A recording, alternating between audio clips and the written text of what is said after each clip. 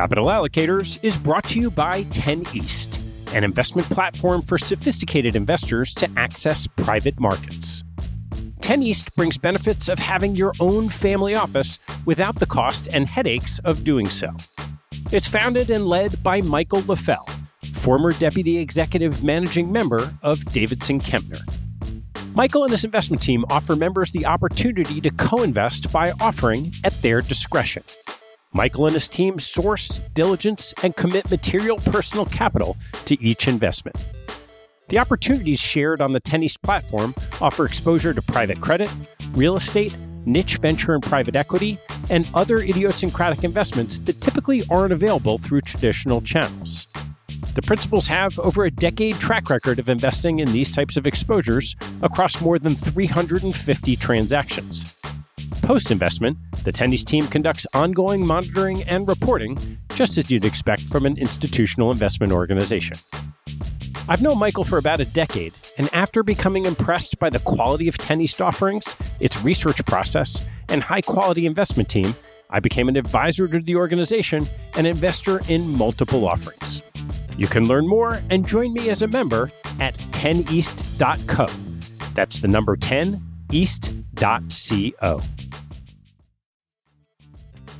Capital Allocators is brought to you by SRS Acquium. Since 2007, SRS Acquium has been obsessed with a single purpose: to simplify the administration of M&A deals so that deal parties and their advisors can focus on bigger issues. SRS Acquium was the pioneer in professional shareholder representation, digital M&A payments, and online stockholder solicitation, and they continue to raise bars and set industry standards. Case in point, their new VDR, which is changing the way deal parties think about virtual data rooms. No more tracking down thumb drives or asking how the VDR bill got so high. SRS Acquium keeps deal documents securely stored on the cloud for as long as you want for one flat rate. And working with SRS Acquium means you get the simplicity and stability of a single best-in-class partner from the pitch book through the last dollar out. 50% of U.S. private equity firms and 40% of venture capital firms worldwide count on SRS Acquium to optimize their deal process. To learn more about how SRS Acquium is simply the smartest way to run a deal, head to srsacquium.com. That's srsacquium.com.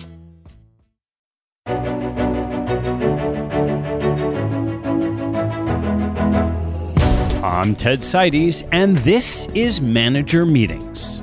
This show is an exploration of investment opportunities. Through conversations with money managers conducted by one of the manager's institutional clients, we'll share the stories and strategies that attracted their attention and capital. You can learn more and join our mailing list at capitalallocators.com. All opinions expressed by TED, guest hosts, and podcast guests are solely their own opinions and do not reflect the opinion of Capital Allocators or their respective firms. This podcast is for informational purposes only and should not be relied upon as a basis for investment decisions. Clients of Capital Allocators, the firms of guest hosts, or podcast guests may maintain positions in securities or managers discussed on this podcast. On today's manager meeting, David Wong interviews Howard Smith.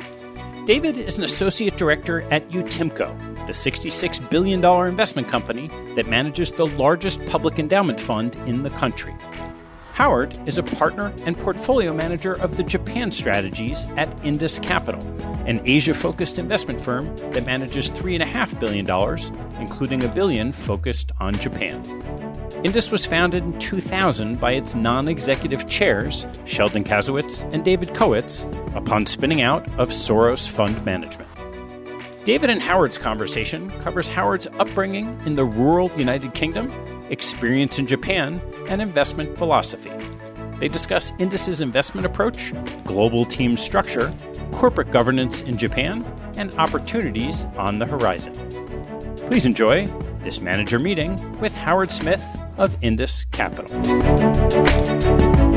Howard, a pleasure spending some time with you this afternoon. Would love to hear about your origin story. Thank you, David. It's always a pleasure to speak to you. I wouldn't even describe the place I grew up in as a town, actually. It was very much a village. I think it had barely 2,000 people. It was a very rural part of England, in the south of England, surrounded by fields of wheat and barley. That was the local economy, arable farming. I guess you could say I had a pretty conventional upbringing, very middle-class family. I went to local state school and then a state secondary school. My formative years were, I think, very typical for that part of the world. I think I probably went to London once in my first 10 years of my life, and that was about the extent of my travel within the UK.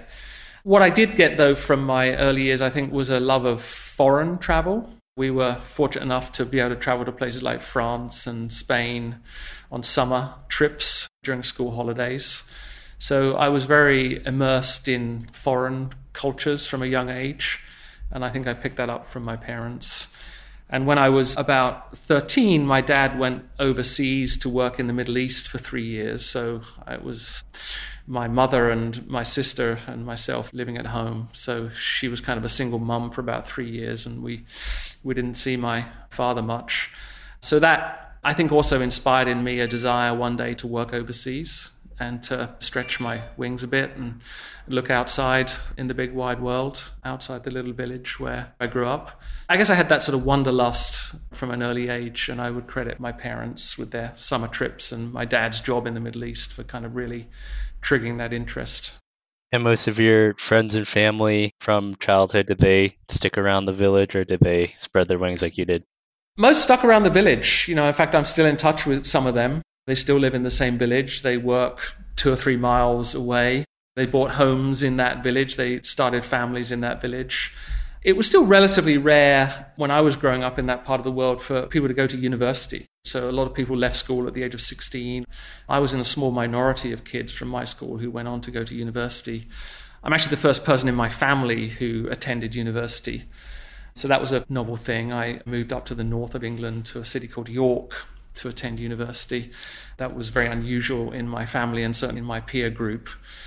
And that was obviously a huge eye-opener for me to do that, because suddenly I was mixing with people from all over the UK and from overseas. There were a lot of overseas students there too, from Europe, some from Japan. And so I got to know some Japanese people at the university, and I think that stimulated a little bit of interest in Japan. I can't confess to having a love of Japanese anime or a love of Japanese video games from a young age. That would be disingenuous. But I think as I went to university, and I started in 1985 at university, it coincided with the rise of Japan and the sort of hyper-growth period in Japan in the second half of the 1980s after the Plaza Accord, and of course the big asset bubble that was forming at the time. So that was a happy coincidence, I think, that Japan's great rise and the kind of existential angst that countries like the US were experiencing over the rise of Japan coincided with my university years. So that was just an element of timing, I guess, in my life that helped to trigger an interest in the country. What did you end up doing after graduation? So I was going to work in London. I had a job all fixed up in London. I was going to be a property analyst, analysing rents and yields on commercial property in the UK. But my interest in Japan had been building during this period. So much to the shock and horror of my parents, I announced that I wasn't going to take up this job in London and that I was going to get on a plane to go to Tokyo.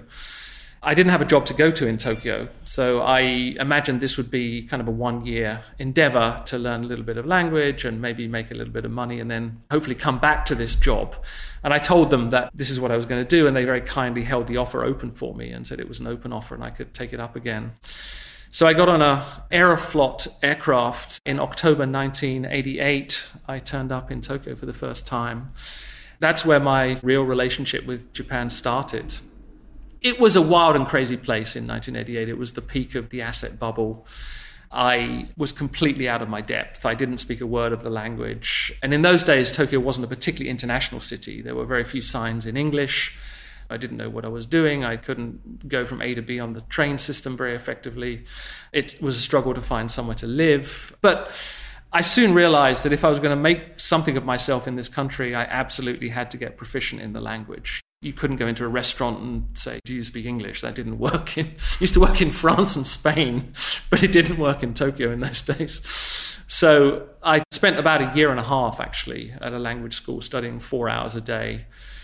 And that was very, very enriching for me because it opened up so many avenues. And suddenly I could communicate with people and ask questions of people. And that was probably the best decision I made because I think it's completely changed my relationship with the country. And it's absolutely made me more proficient at the job I do now. But I ended up working at Nomura in Japan.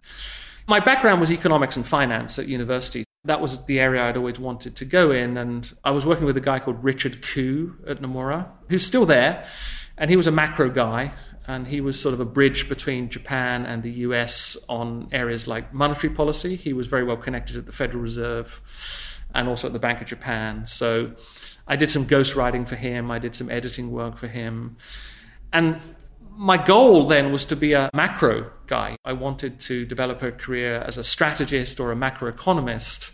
I hadn't yet developed an interest in single stock analysis or corporate finance. I was set on having some career to do with Japan in a macro field. And I ended up getting married in Japan. I met my wife in Tokyo. We've been married now for almost 30 years. And we moved back to the UK in the mid-90s. And I got a job in London with the Economist Intelligence Unit, which is the publishing arm of the Economist newspaper, writing quarterly reports on macroeconomics. And I covered a number of countries, including Japan, but I also wrote about South Korea and North Korea and Taiwan. And that was a wonderful job for me. But I always had a desire to go back to Japan again and develop something more of myself in Japan. I'd had a relatively junior role in Tokyo between 1988 and 1992. And having got proficient in the language, I always felt that I could do more. And we ended up returning to Tokyo in 1997. And this time, it was the start of my love affair with corporate finance and single stock analysis. And I got a job as a stock analyst at what was then called ING Bearing Securities. Barings had famously gone bust in 1995 after Nick Leeson brought the bank down, punting in Nikkei futures. So ING, which is a Dutch insurance company, had taken over Barings Bank and was called ING Barings.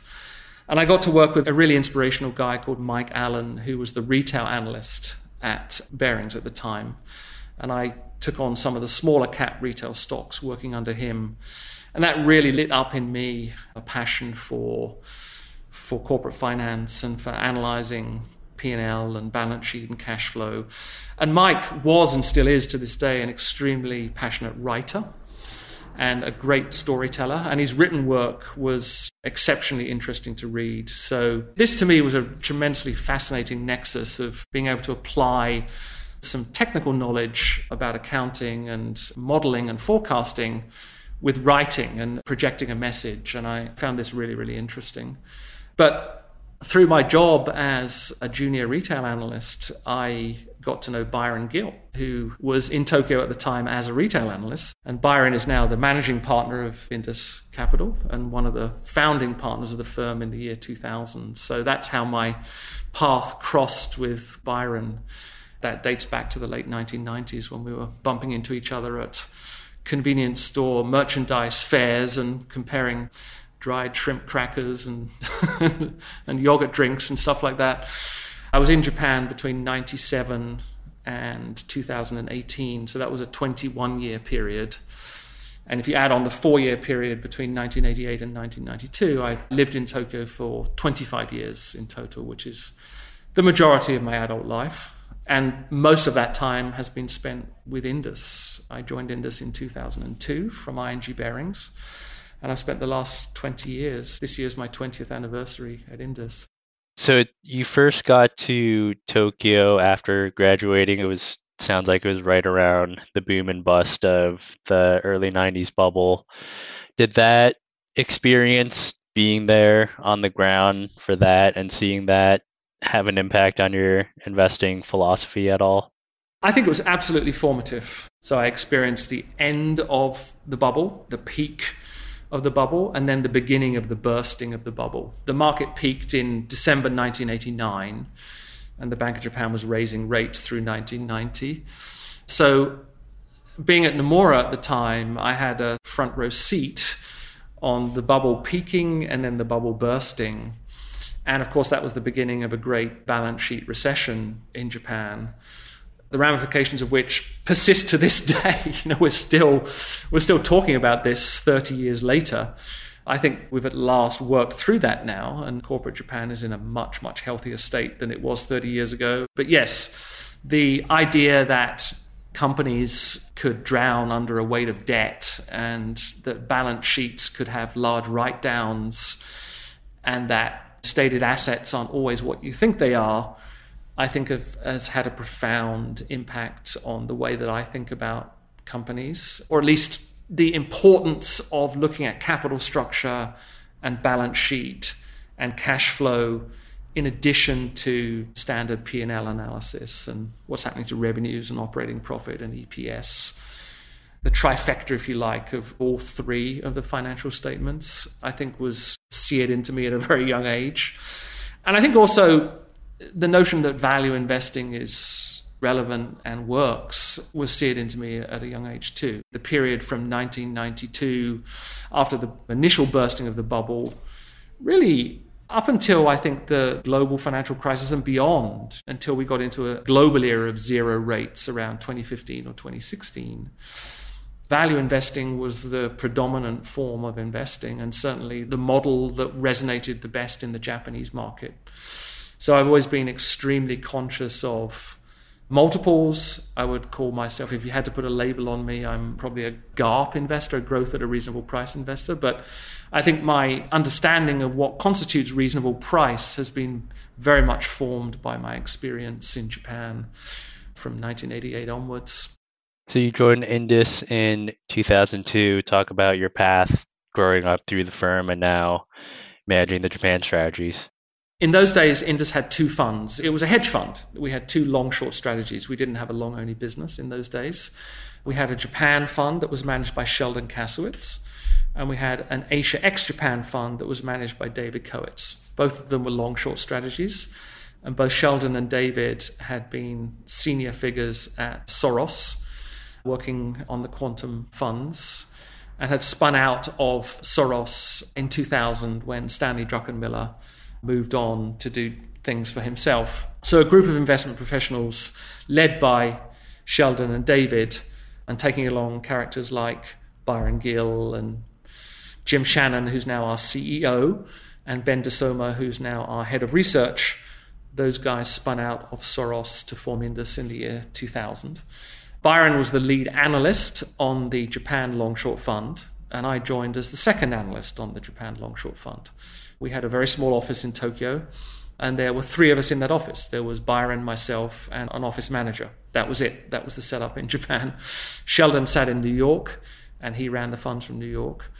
And that's what I did for many years at Indus. I was working in Tokyo as an analyst, forming investment ideas and writing reports internally. As time went on, Byron graduated to being a fund manager in his own right. I stepped up to the lead analyst role under Sheldon and took a much more senior role. And as you know, we launched a long-only business in 2010, thanks to Utimco. And that was the second of the two Japan funds. So we had a Japan long-short fund and a Japan long-only fund. And if you fast forward to today, the long-only business has become much bigger than the long-short business. But as Sheldon started to dial back and step aside from fund management, I started to play a greater role in the stock selection and the management of the analytical team.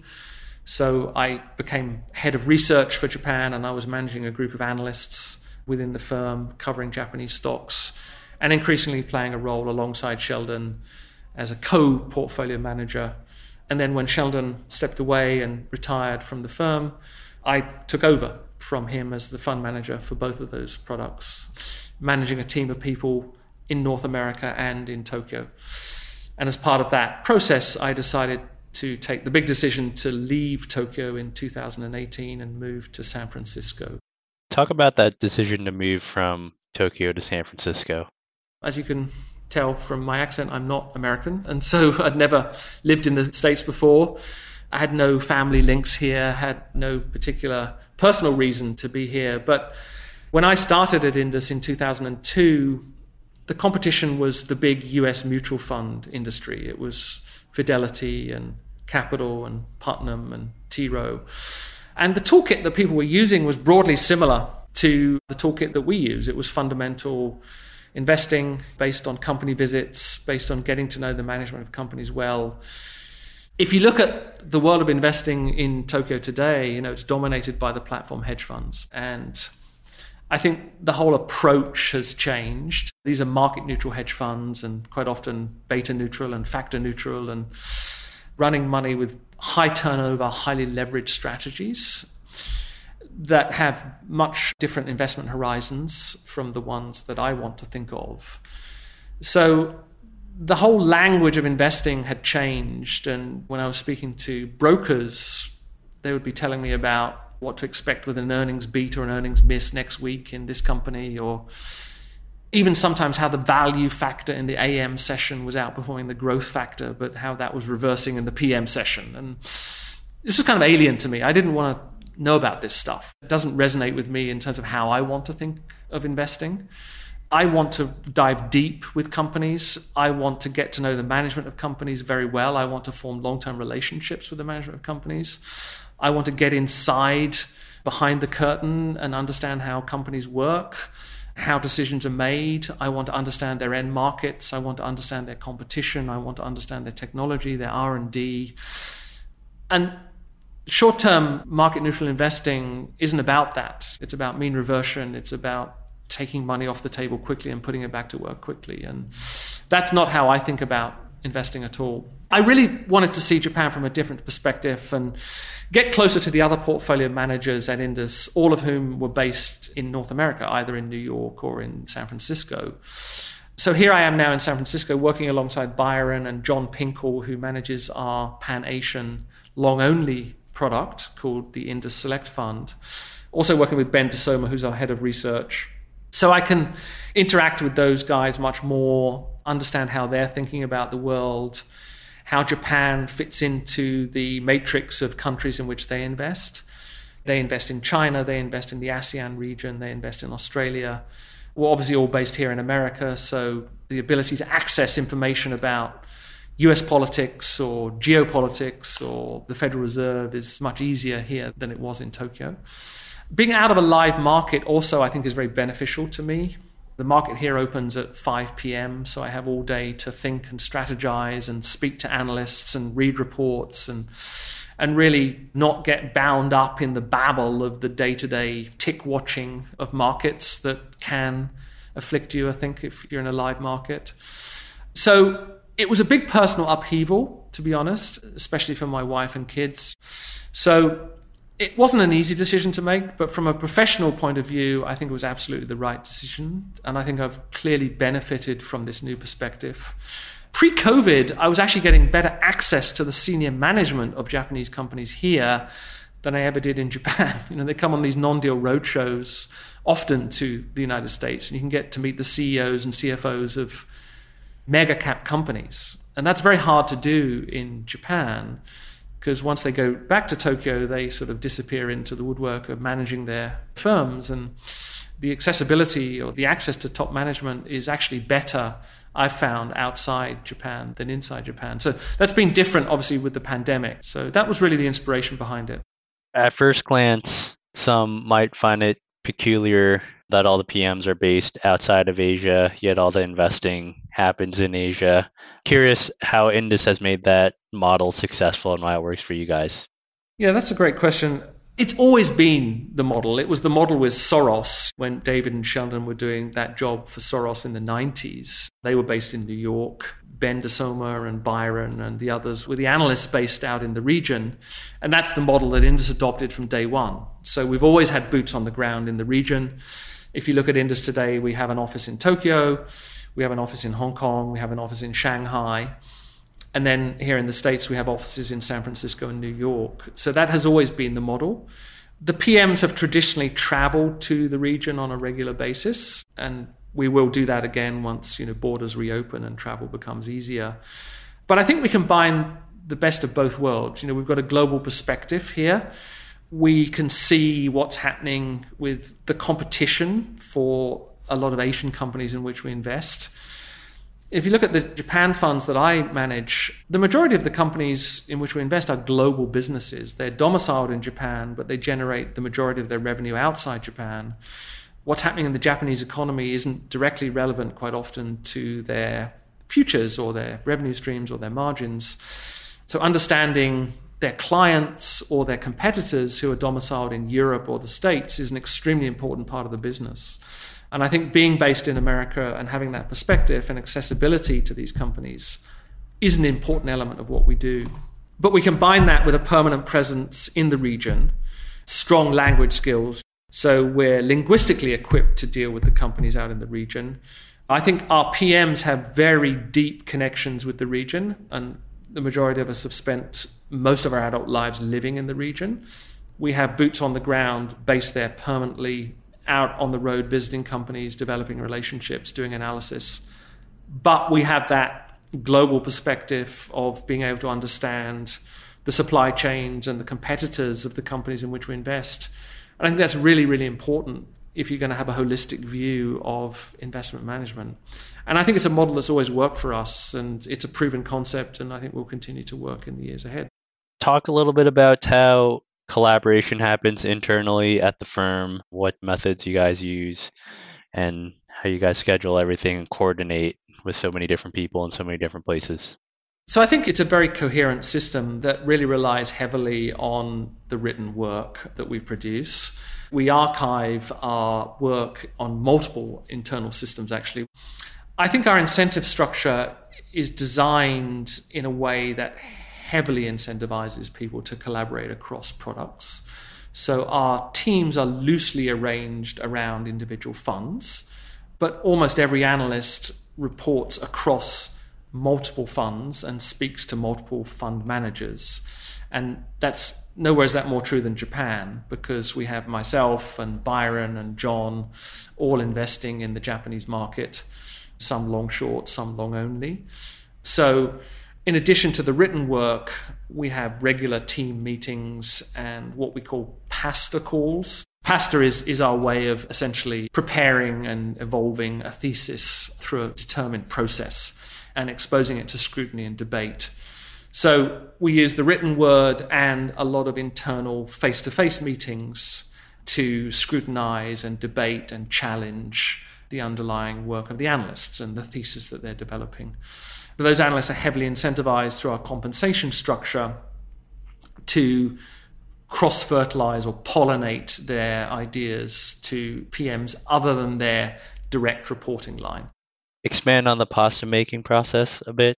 Yeah, so a pasta normally starts with a 1 or 2 page document that I would call 60 or 70% cooked, if you like.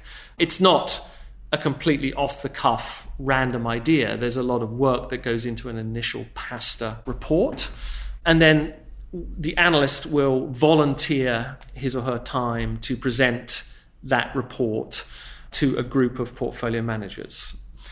We'll then go through an initial meeting where the portfolio managers and the other analysts are free to scrutinize and challenge the work that's being done on that company. We may decide at that point to shoot it down and move on. We may put it on ice for a while and say it's potentially very interesting, but the timing isn't appropriate right now. We'll come back to it at a later time. But more typically, that work would lead to a list of follow-up projects or topics that need to be addressed. We'll collectively decide that we need to develop it in this way or another way. We're lacking a little bit of insight in this area or that area. And it will therefore evolve into a longer form note with a lot more information in terms of charts and tables and a fully blown earnings model that forms really the fully baked thesis, if you like. If it then meets the hurdle for inclusion in the portfolio, that itself is a complex topic that involves working with the risk team and ultimately is the portfolio manager's decision. The buck stops with the portfolio manager. But we'll then use that work as the basis for forming a position over time. And that body of work will then be subject to regular maintenance and regular updates and sometimes additional scrutiny and additional follow-up work if that is necessary. But it will form the basis for a thesis that we can go back to that ideally has shelf life over a very long period of time. What I'm looking for as a portfolio manager, David, more than anything else, is depth of insight. Ultimately, it's about change at the margin. We're looking for something that is different, something that the market has not discounted or has not understood. That can involve going down multiple vectors. That can involve understanding the management intentions of a company, the way the board interacts with the broader firm.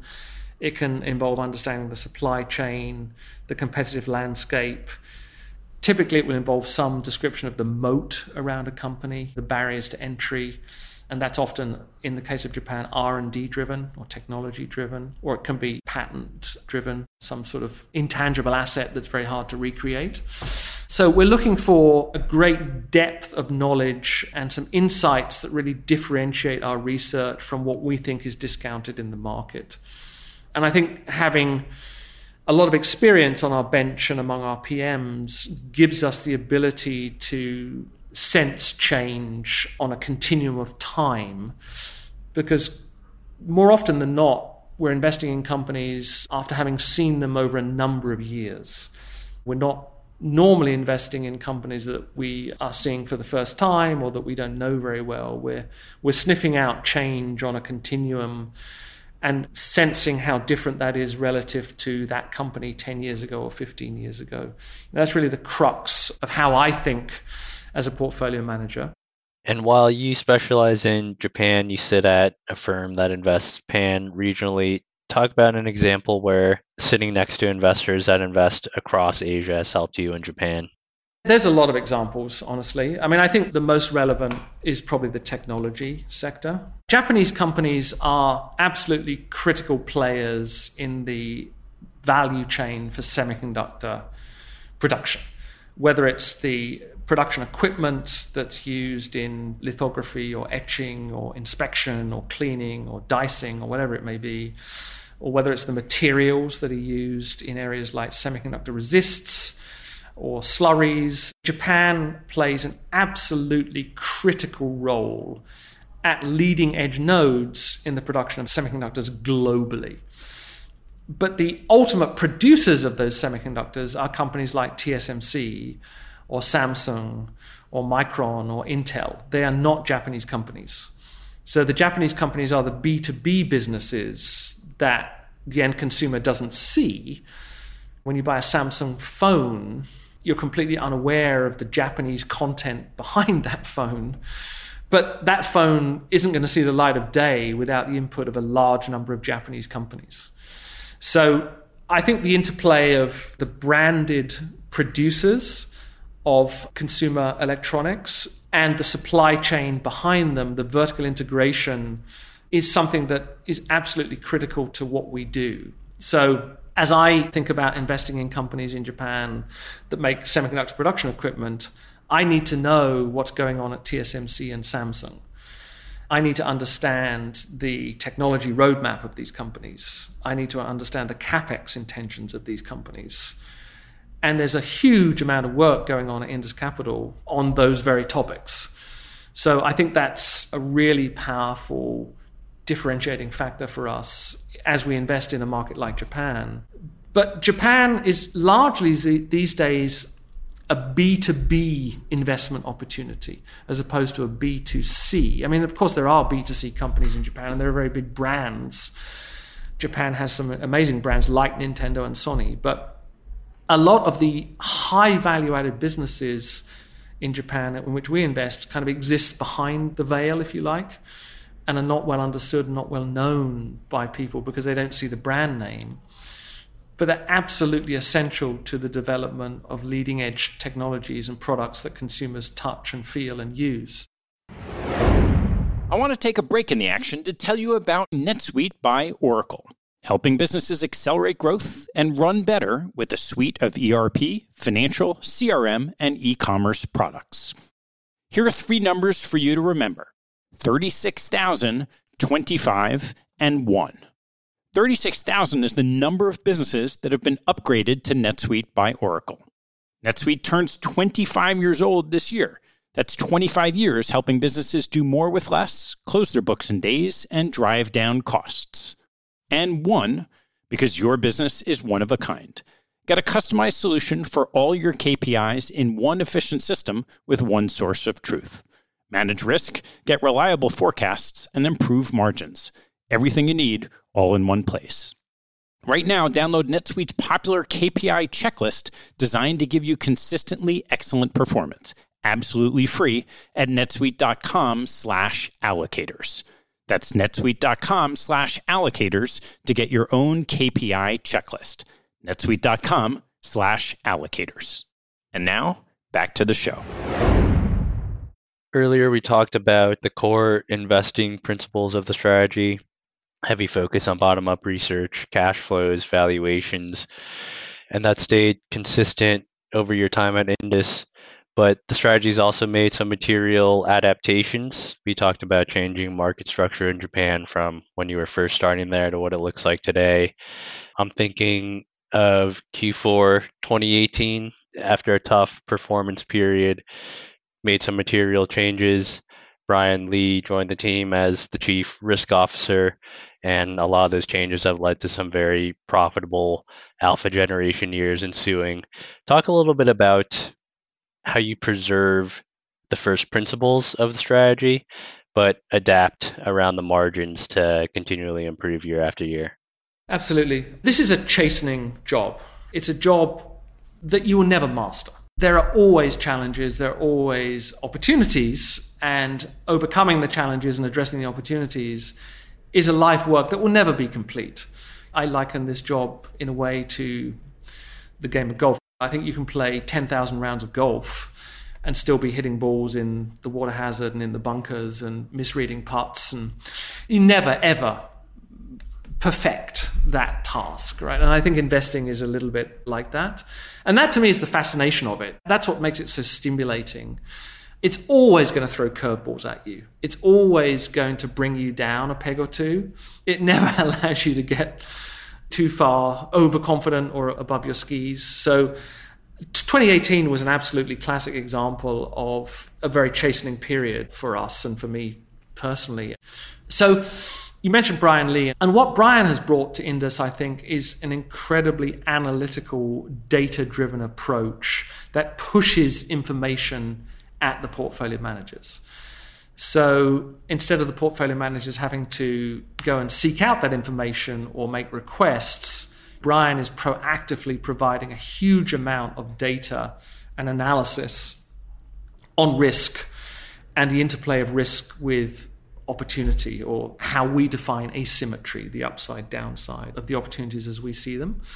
So for me, as kind of a geek and someone who always wants to absorb and learn new things, it's been incredibly enlightening because it's helped me to understand much more intuitively, I think, because I now am so accustomed to looking at his data and his analysis, the interplay of risk management with the fundamental bottom-up approach that we use. So for me personally, the most enlightening aspect of that has been the sort of marriage of value at risk at the individual stock level with the subjective opportunities that we see, i.e. the upside versus downside that we model. But marrying the subjective analysis that we do to the fact-based, backward-looking risk metrics on pairwise correlations or value at risk at the individual stock level has really helped me with the force ranking of ideas. So trying to be on the efficiency frontier of maximizing the expected return for every unit of risk that we're taking. And that's helped me manage size of individual positions, I think, differently. With the benefit of hindsight, looking back to Q4 of 18, we had too much concentration at the top of the portfolio. And in particular, we had too much value at risk concentration at the top of the portfolio. I think the S&P 500 was down 10% in December 18. It was one of the worst months for the S&P 500 in a very long time. And when the US sneezes, Japan can sometimes catch a cold. And that was an example of that. So there were tremendous amounts of learning and retrospective analysis that we devoted to the fourth quarter of 2018. And I'm working very closely with Brian to this day still to apply those lessons. So it's the marriage of portfolio construction and risk management with the underlying toolkit, which to your point earlier, has stayed constant through time. We can still be fundamental investors and visit companies and have long-term investment horizons and be true to the original toolkit that's existed throughout the history of Indus, but marry that to a lot more data-driven risk management toolkits that help us to be on a different and hopefully better efficiency frontier than we were on before. And it's ultimately using information and analysis to improve our edge and improve our insights. The more information that you have, the more edge you're going to develop, and the better you're going to do this job. And the pursuit of information is endless, so you need to be cognizant of that. You need to be cognizant of acquiring too much information and starting to get discombobulated by it or confused by it. So drawing the line when the marginal utility of an extra unit of information is no longer positive, I think is an important skill, because you can get yourself very confused and you can drown in too much information. So drawing the line on what makes sense and what doesn't in terms of the analytics is critical. But ultimately, more information, in my opinion, equals more edge if it's used appropriately. Zooming out a bit, what makes you excited about Japan today? There are so many things, David, that make me excited about Japan today. I could speak for hours about it. It's a market that still has a tremendous perception problem. And that, to me, is so much more of an opportunity than a threat, because people misunderstand the place. They paint it with this brush that I think is so out of date and so poorly describes the current opportunity set. 30 years after the bursting of the bubble, people are still talking about public debt in Japan or deflation in Japan or poor corporate governance in Japan. And I think people tend to look at Japan through a very shallow prism that can paint it in sort of broad brush terms without really peeling off more layers of the onion and understanding what's happening beneath the surface. So I think Japan has a growing number of world-class companies that have world-class governance structures,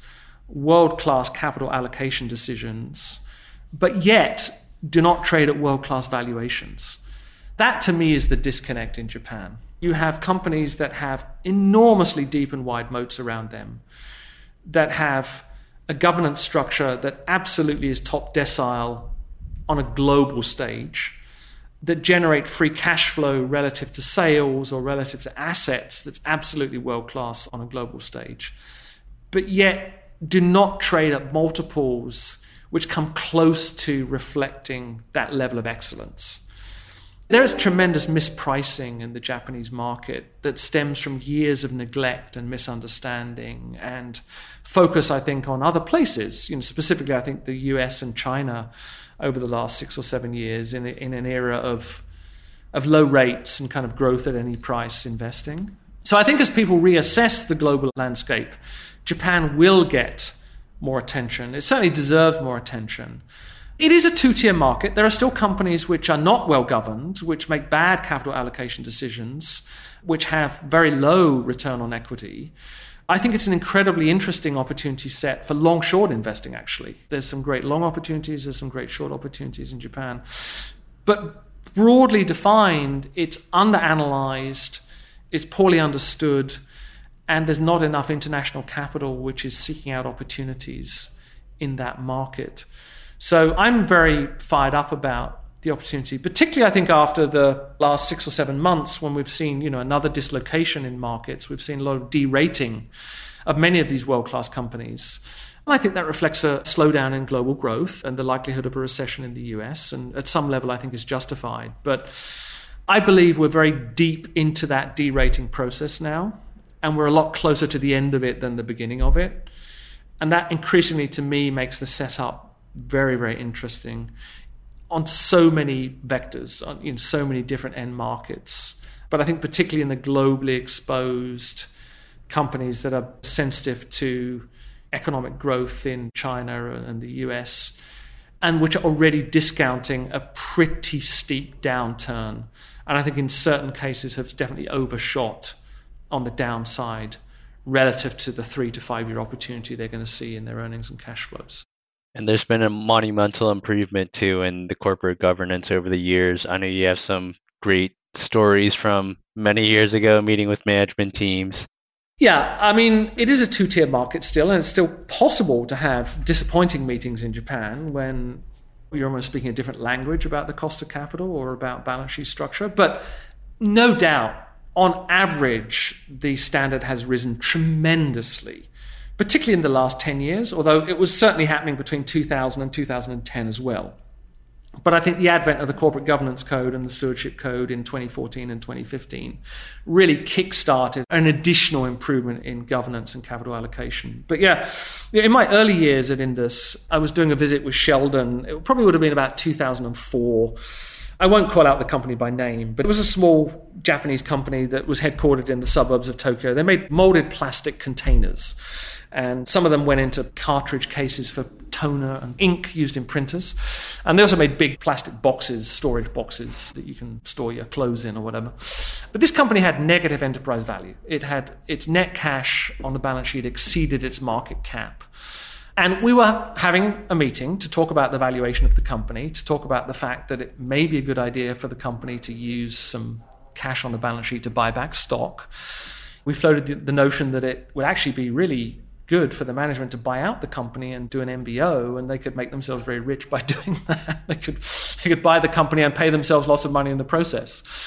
And we were meeting the president of the company, and he just didn't grasp what we were talking about at all. It was like we were speaking a completely foreign language. I was doing the meeting in Japanese, and he was getting increasingly frustrated by the line of questioning.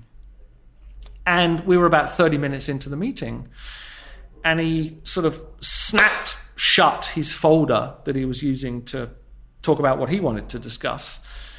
And he said, "Nonsense. This is nonsense. Please leave. I'm not talking to you anymore." And the IR guy got up and opened the door, and we were literally shown out of the building. He just stopped the meeting and kicked us out of the meeting. I think the chances of that happening today are essentially nil. You may agree to disagree with a company, and they may have a poor understanding of the cost of capital, but the chances of you actually being kicked out of a meeting by a president because the company has negative enterprise value and he doesn't want to talk about it, those days are probably behind us. And if you look at the vast majority of companies in which we invest, there's a huge improvement in their governance structures. They, at the very least, will have a third of independent directors on the board, quite often a majority of independent directors. The chair of the board may be independent. We call them self-help transformations. But there's so many big cap Japanese companies that have shed non-core assets, that have focused their capital on higher margin businesses with higher asset turnover, much lower capital intensity, much higher levels of free cash flow generation. And they're returning more of this free cash flow back to investors in the form of dividends and buybacks. And people just haven't fully appreciated this change, I don't think. This goes back many, many years. And you can find companies that are buying back 2-3% of their shares outstanding, paying out 50% of the net profit in the form of a dividend, just still trading on 10 times earnings and 4.5 or 5 times EV to EBITDA. So there's a disconnect between the evolution of behavior among Japanese companies. And these aren't small companies. These are large, these are 50, 60, 70 billion dollar companies. And the valuations on which they trade, which don't reflect, in our opinion, the improvement in governance and capital efficiency and free cash flow generation. So that, to me, is the essence of the opportunity in Japan. And I think it continues to be a very fertile hunting ground. So one of the characteristics I appreciate most about you, Howard, is we've had a lot of calls throughout the years. You never seem to get defensive about any question, and you always approach things with a mindset of openness and genuine curiosity. I'd love to hear about how the Indus culture as a whole supports that, and what things you guys prioritize from a total organizational level that enables all the employees to be that way. I thank you for making those comments, David. It's obviously very uplifting to hear you say that, and I very much appreciate that. My own view, and I think it's shared by the other portfolio managers without doubt at Indus, is that we're here because of you. We're doing this job because you've entrusted us with your capital to manage on your behalf. And as fiduciaries, we have a duty to maximize the return on that capital to the very best of our ability. I think you're very aware that we're going to make mistakes, but what we owe you is a commitment to learn from those mistakes and try to improve and build new techniques that avoid or at least minimize the risks of running into those same problems in the future.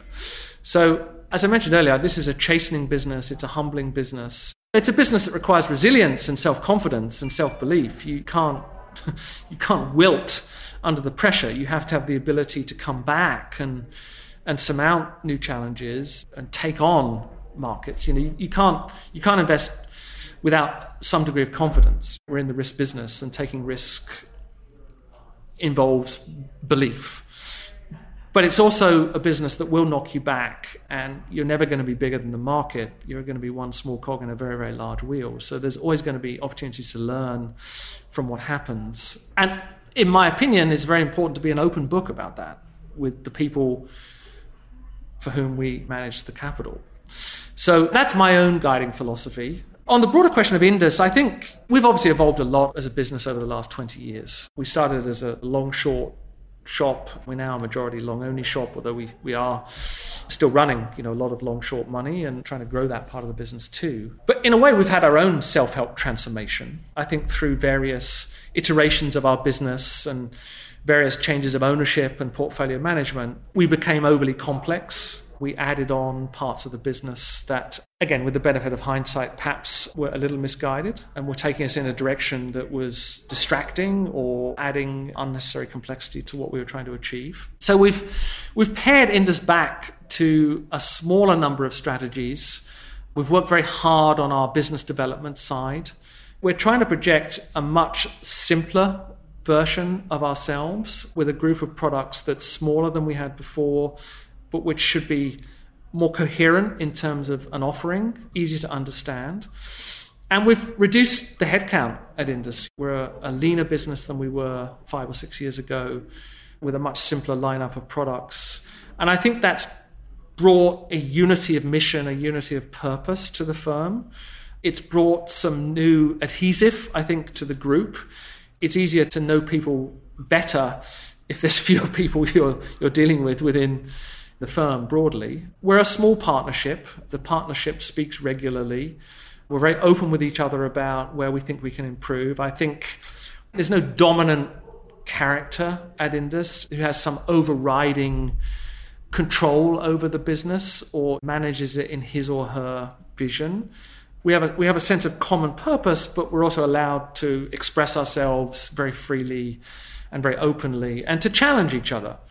I think we're an incredibly open book when it comes to being able to challenge each other, to speak to each other. We're actually working with an outside group at the moment called the Conscious Leadership Group, which I think has added to our sense of unity and purpose and opened up more doors in terms of being open with each other and being constructively critical of each other and challenging each other to be better versions of ourselves and not having any qualms about doing that. So we've gone through a tremendous change. The original founders and owners of the business have now retired. The people who ran the funds originally are no longer running money for Indus. So we've gone through a complete ownership change, a complete change of fund management. So if you like, you could call this Indus version 2.0. Would love to close out on some fun questions. First one, would love to know what you do to decompress from your workday. I know we've had conversations about Squid Game over dinner, so at least I know one thing. But other than that, I think the one thing that really stayed with me, growing up in this village of 2,000 people, was the great outdoors. As a kid, I was never indoors. I never sat indoors in front of a computer or in front of the TV. I lived outdoors, whether it was kicking a football or chasing my sister or whatever it was. So I love to be outdoors and I love the natural world. And one of my other passions in life is trying to reverse some of the damage that the human race has done to the natural environment. So I'm an avid ornithologist. I love watching birds, and moving to San Francisco has been wonderful in that respect because it's an incredibly rich environment for bird life. There's seabirds, there's raptors, there's songbirds. And I'm lucky enough to live in a part of the city that's sort of on the edge of some open space. So I love getting outdoors with a pair of binoculars or a camera with a telephoto lens to observe the natural world. What are your favorite books? I'm more of a non-fiction reader than I am a fiction reader. I'm very interested in history and archaeology. So I love learning about ancient Egypt. I love learning about the history of Europe and migration patterns through the Middle East and the Caucasus area of Russia, how Europe was populated. So anthropology is something that I find very, very interesting as well. I'm one of those people that likes to know a little bit about a lot of things. The history of the motor car is something I find extremely interesting. When I was at ING Bearings, I was the automotive analyst. So the history of Ferrari or the history of Porsche or the history of Lamborghini, I find those topics fascinating. So I love to read about that. I wish I had more time to read fiction, to be honest. My life, unfortunately, doesn't really involve a lot of downtime to read fiction. I tend to absorb information through non-fiction sources, and it's often about history. Which person that you don't know personally has been most influential to your thinking and your philosophies? Yeah, that's a great question. I mean, there's so many, honestly. I'll be honest, I don't think there's any one investor who has had a tremendous impact on me. I think I've learned my trade largely through the people at Indus who've influenced me, Byron Gill, Sheldon Kasowitz. Those have been my mentors as investors. I mean, I was obviously familiar with the work of Benjamin Graham and how he influenced Warren Buffett. And I've read a lot about Peter Lynch at Fidelity. But I can't say, honestly, that they've had an enormous influence on the way that I think about investing as a craft. I think that's been developed through my time in Japan and my understanding of the Japanese language and my 20 years at Indus Capital and observing and learning from those who came before me at Indus. In terms of the people who inspire me outside this realm and this industry, I think are always people who try to maximize their ability and who come from humble backgrounds or people who weren't necessarily born with a lot of natural talent, who've had to work extremely hard to get to those places and have worked passionately and relentlessly to achieve their goals. I'm always inspired by people like that. Well, Howard, it's been such a pleasure speaking with you this afternoon. Thank you for all the work and partnership that you do on behalf of UTIMCO. It's really been an honor. Well, likewise, David. It's been such a pleasure speaking to you, and we're honored and privileged to be your partner on this quest. I hope you enjoyed this conversation and maybe even piqued your interest to explore further. See you next time.